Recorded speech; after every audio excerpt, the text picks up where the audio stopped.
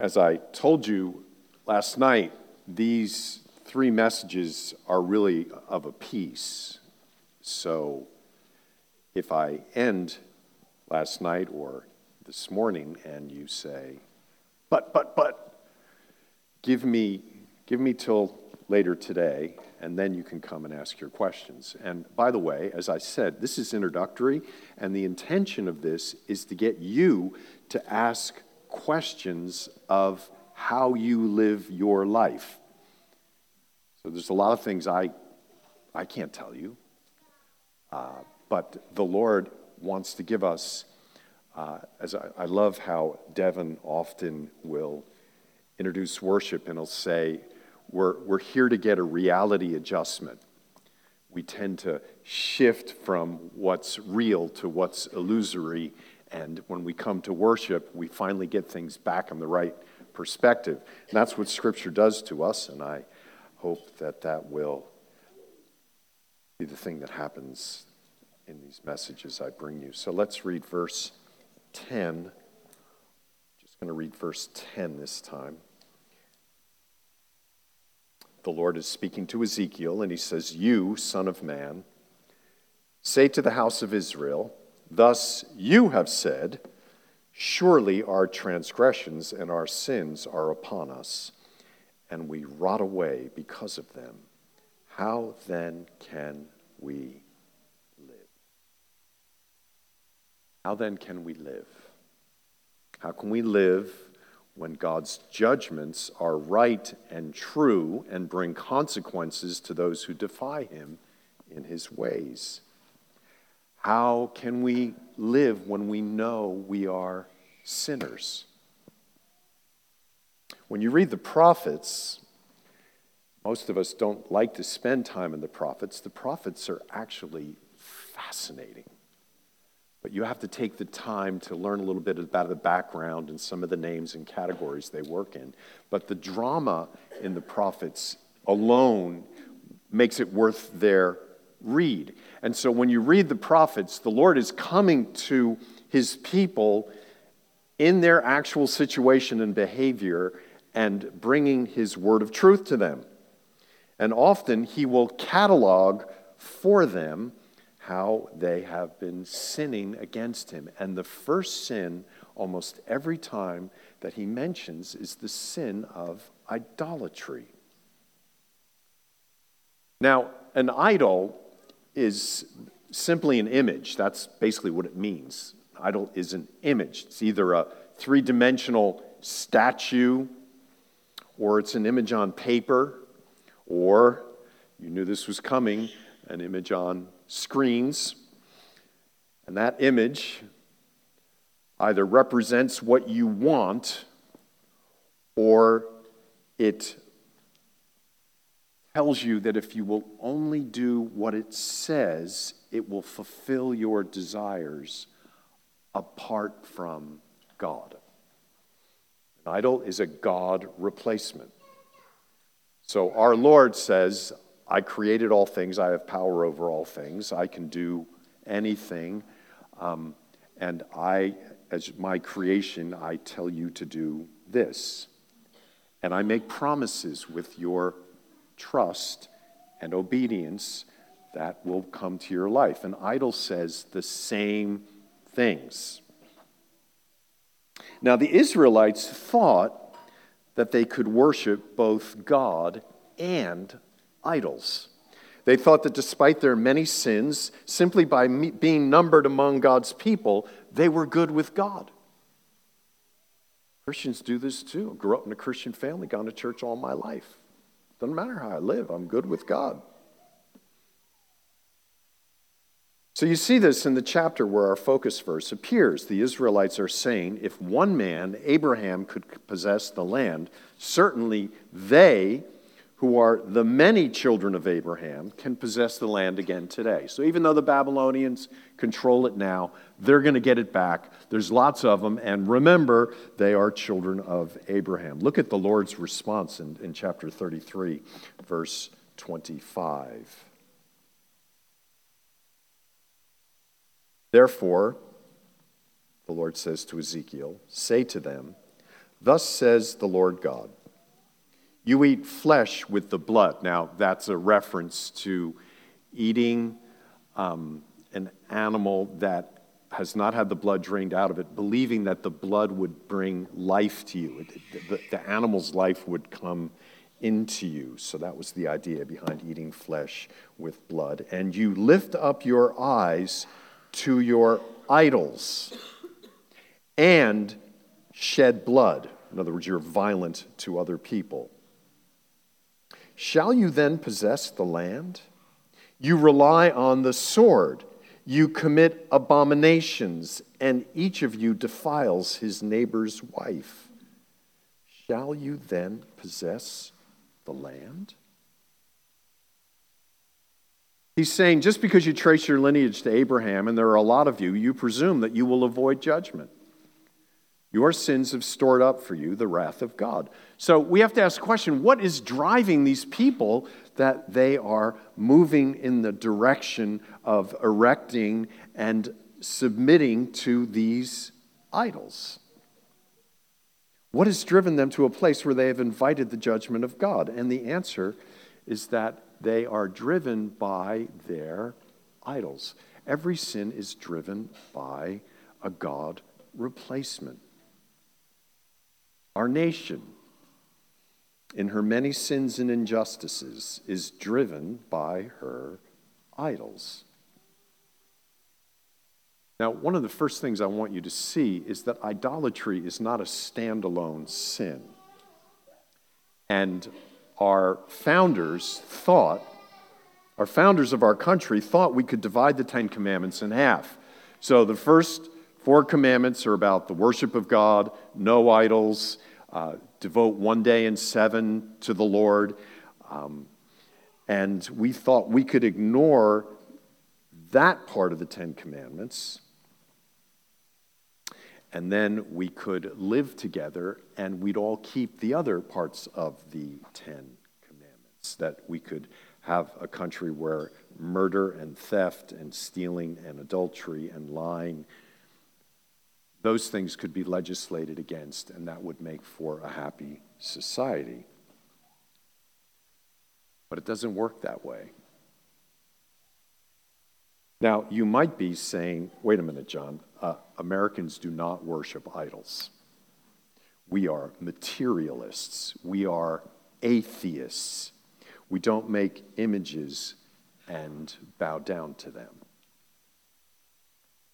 Well, just because we might deny any transcendent spiritual ruler, that doesn't mean we don't create images that promise us what we crave. Our world is filled with images promising us rewards if we'll just do what they require.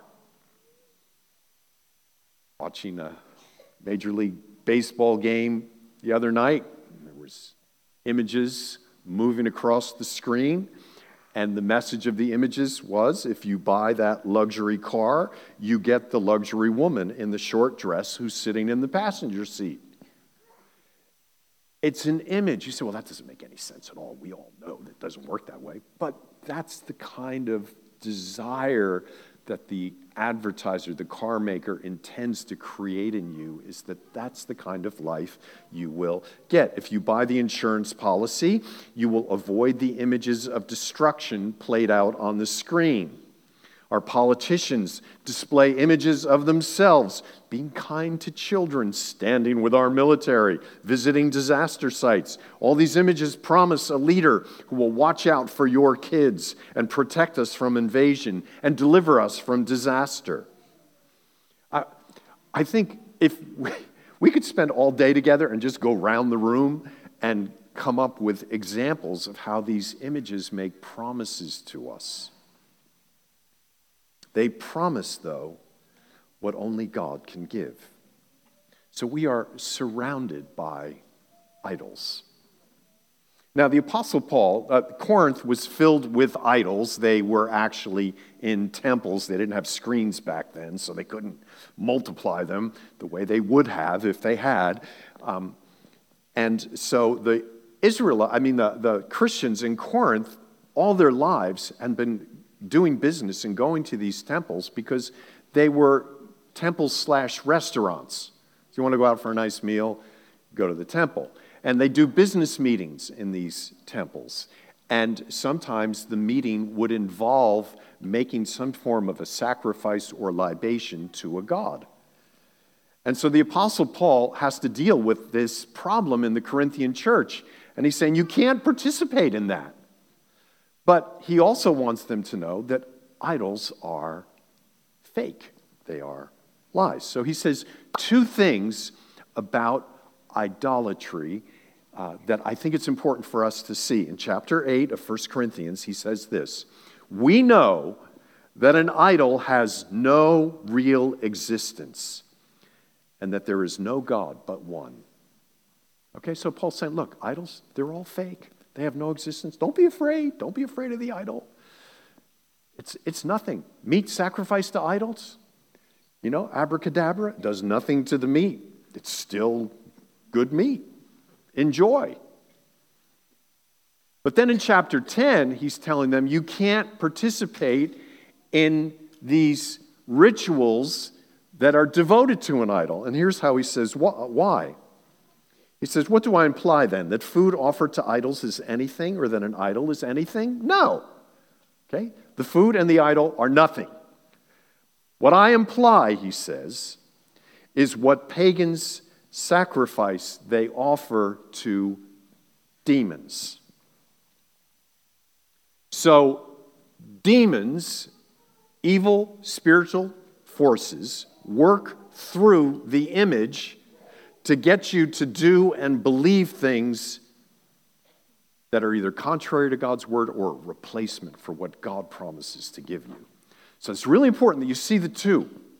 You see that an idol is nothing, but that when people invest their attention and their hopes and their desires in the idol, demons work through that object to get their affection, attention, and faith. It really is a matter of faith. Who will obey the image? Will you trust its promises? When you trust a false image, the image may be nothing in itself, but it is animated by the promises of demons. And you cannot worship both God and demons.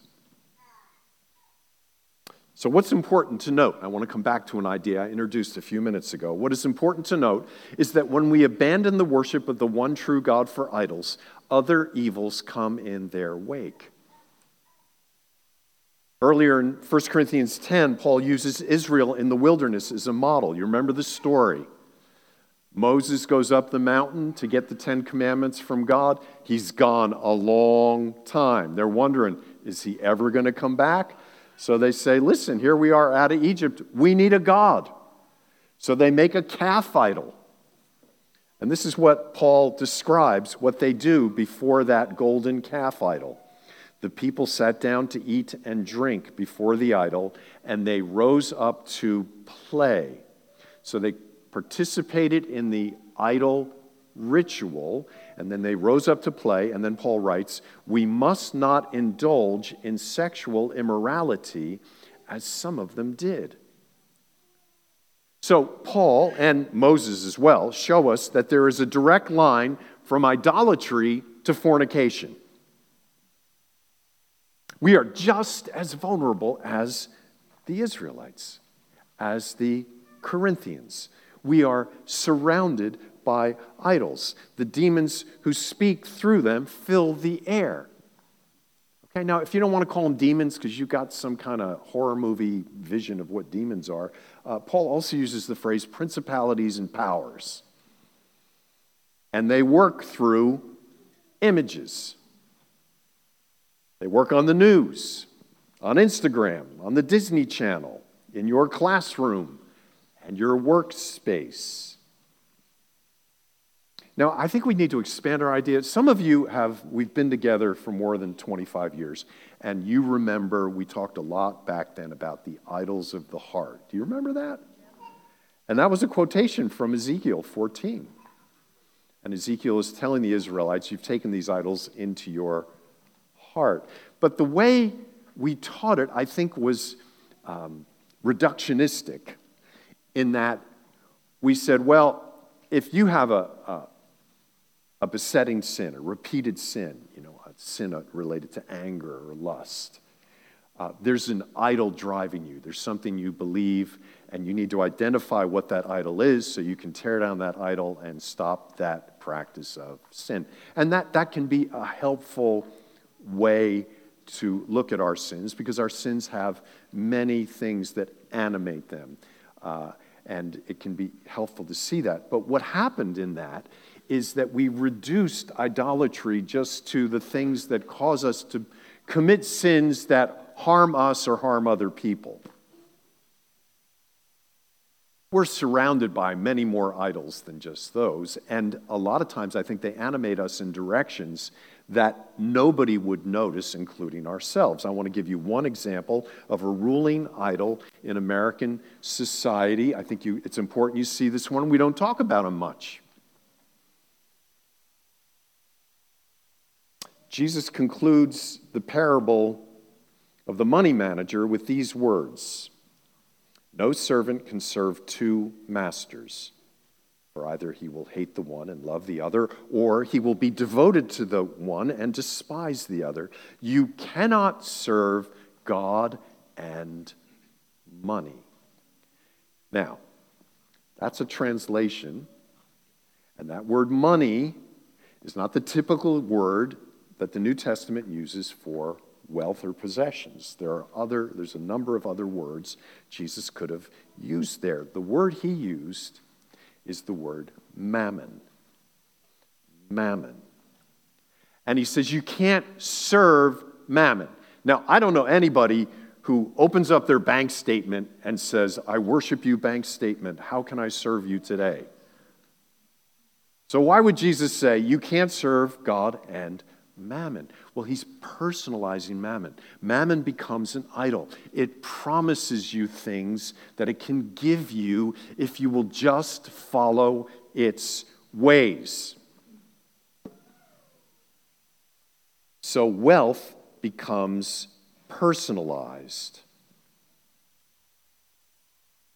And I think that mammon is a lot like the idols that the Corinthians would sit before. The meat offered to them in the actual statues in the temples in Corinth are meaningless. They're nothing, Paul says, until a demon comes and invests meaning into them. Mammon says, here is your life. Here is your safety. Here is your escape from hardship. Here is your access to health and to pleasure. So you move from being a steward of God's good gift to you to be used to his glory and honor however he wants, to being a worshiper and a slave of mammon.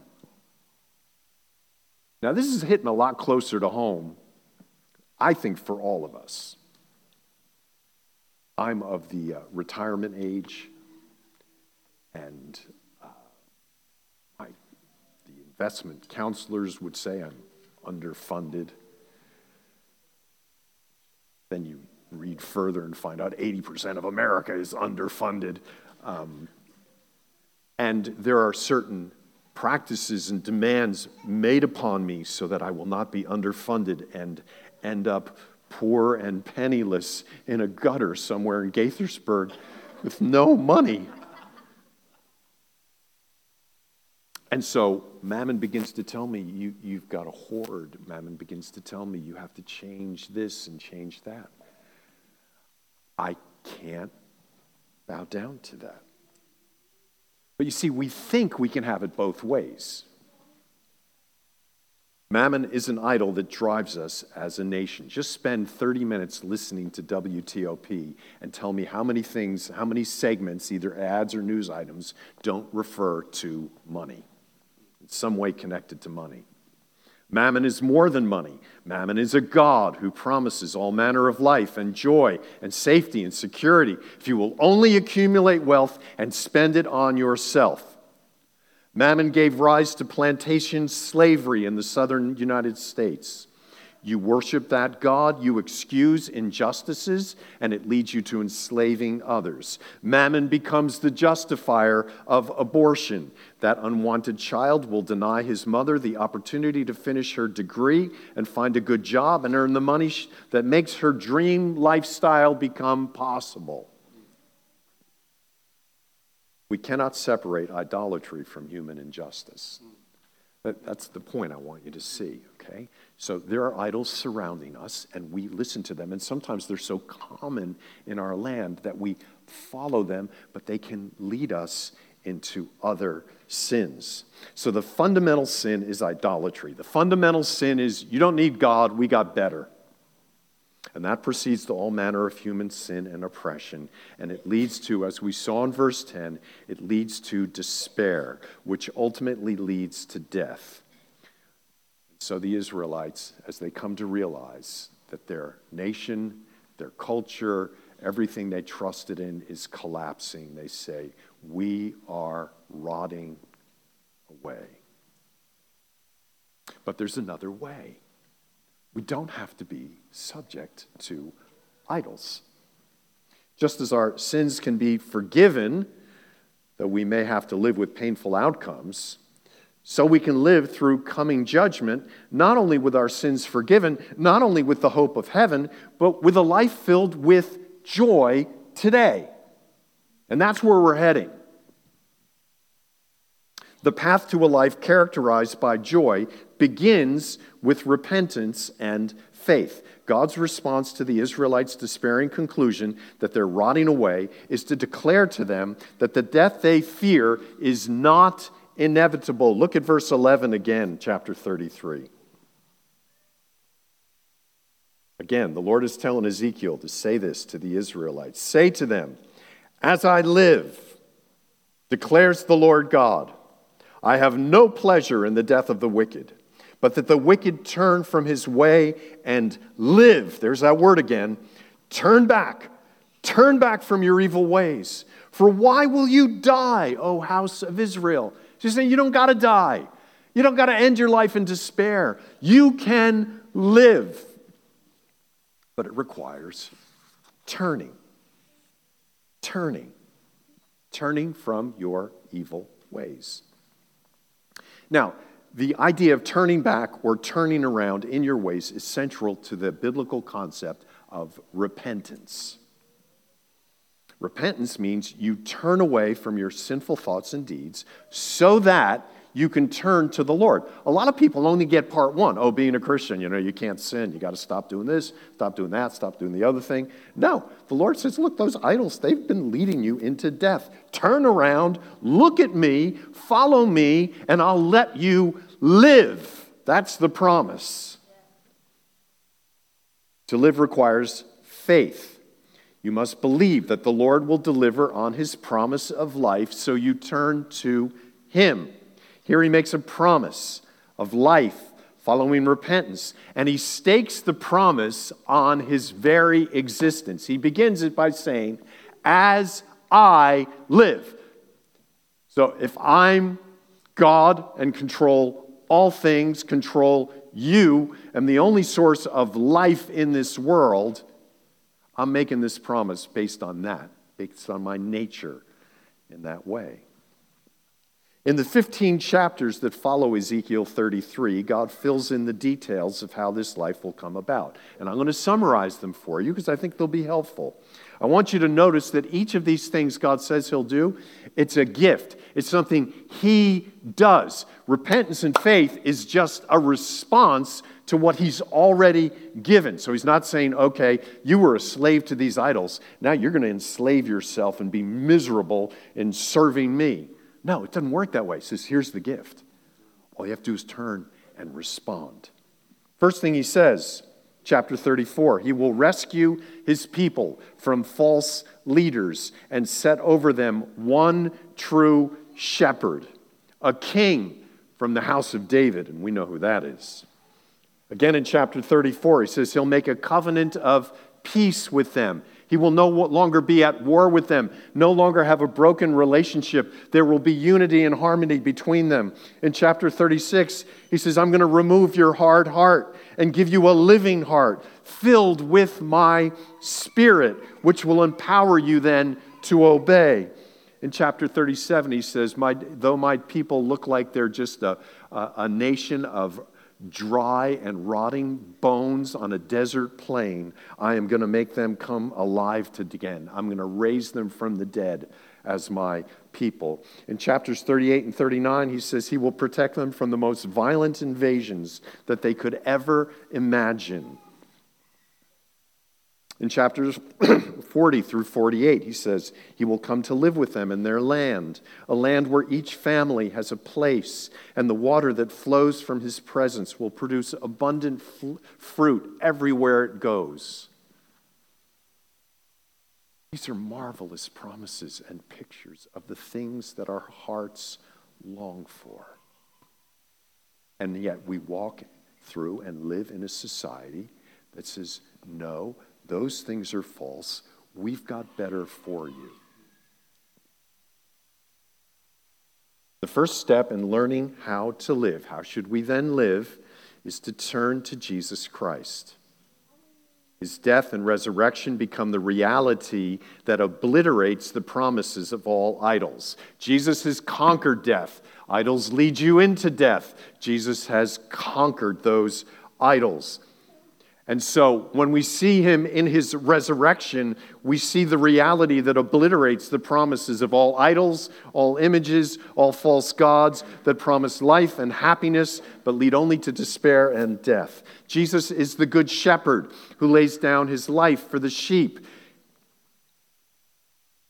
He carried in his body on the cross the fury of God's wrath for our sins, so we no longer have to fear the judgment of a second death.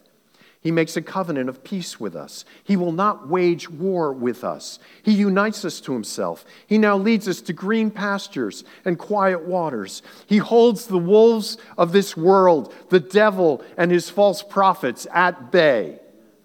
He raises us from spiritual death, and one day will raise our bodies from the dead. He gives us his Spirit, transforms our hearts of stone to hearts beating with his life and word. His Spirit gives us power to obey his commands, and he removes from us the uncleanness of our sins.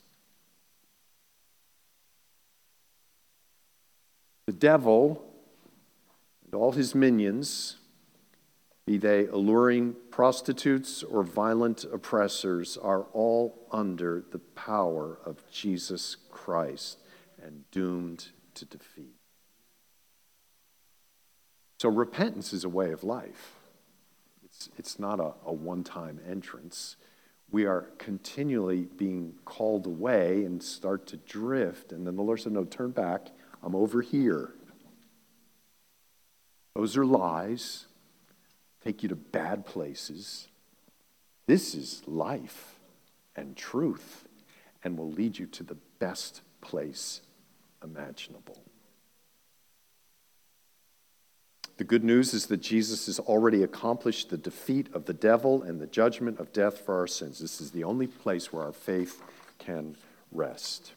So our requirement is not to create something new or to do some heroic work to make ourselves worthy. It's just to respond to the work already done for us.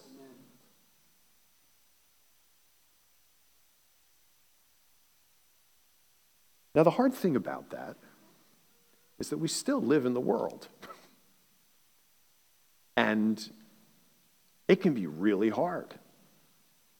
As I said yesterday, the judgments that have fallen on the peoples of the world repeatedly in history, God restraining nations and people from their evil. He tolerates that evil for just so long, and then he brings judgment. Well, his people who live as exiles among those nations experience those judgments with the rest of the nation. Not only that, we are subject to bodily weakness. Not only that, we are emotionally weak. Mentally, we're not sharp as we'd like to think we should be. And so we go through this life suffering and facing difficulties. But to quote Charles Bridges, difficulties heaped upon difficulties. Some of us can relate to those heaps. Difficulties heaped upon difficulties will never rise to the level of the promises of God.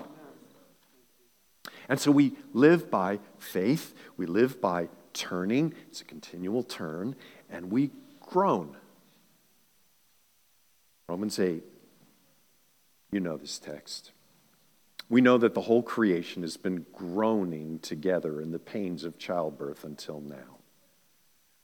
Not only the creation, but we ourselves, who have the first fruits of the Spirit, groan inwardly as we wait eagerly for adoption as sons, the redemption of our bodies. For in this hope we are saved. Now, hope that's seen, it's not hope. For who hopes for what he sees? But if we hope for what we do not see, we wait for it with patience. Okay, so we've gone from, in the first session, seeing a world under judgment, and we're a part of that world. And now we've gone to God does not delight in bringing judgment. He doesn't, it's not so like, I just can't wait till next April. I'm going to wipe them all out. No, that's not his heart. His heart is always continually, I want to give you life. I want you to live. And so the first step is to turn. Turn from idols, turn to the Lord and his reality and the reality of his problems, his promises. But the question remains, once our sins are forgiven, once we've turned, once God's judgment for our sins has been removed from us, once we've been cleansed, how do we live in this fallen world under judgment?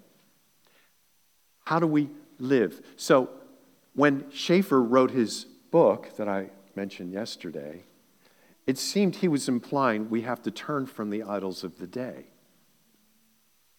But what disappointed me in Schaeffer, and this is not to blame him, I think the man did a great work and it's a huge help to me.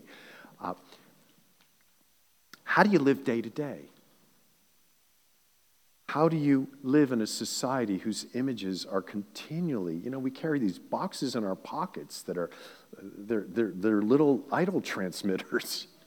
And we're subject to them, but we got to use them. We got to use them to work. We got to use them to buy and sell stuff now. How do we live with that?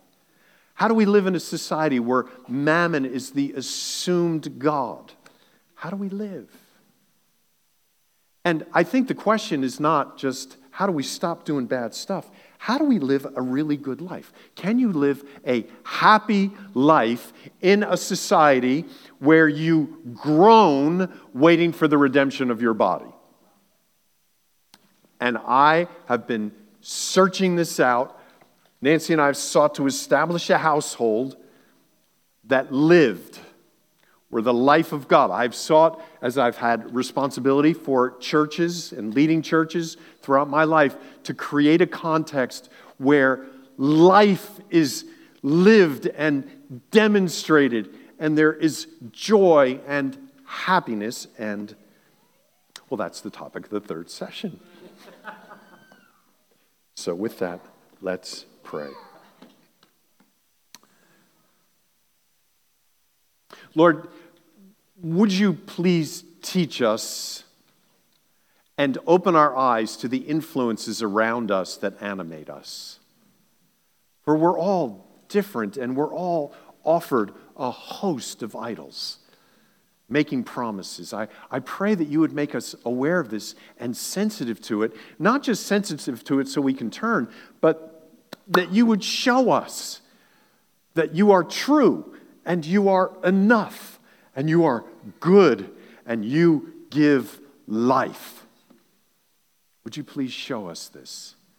Open our eyes to this. I pray for all of us here that as we are made aware by your Spirit of lies we've believed, promises that we've pursued that lead to only despair and death. I pray, Lord, that you would fill us with the desire and then the ability to turn and put our trust in you.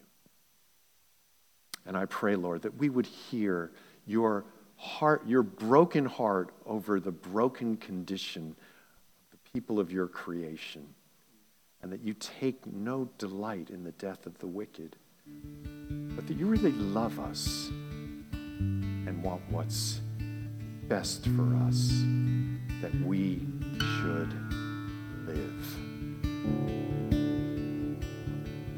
So we ask you this, and trust you for this, and sing to you now in response to this. And we come to you, we say it again and again, Lord, that we come in the name of Jesus Christ, clothed in his righteousness, already our sins paid for, new life given. Thank you.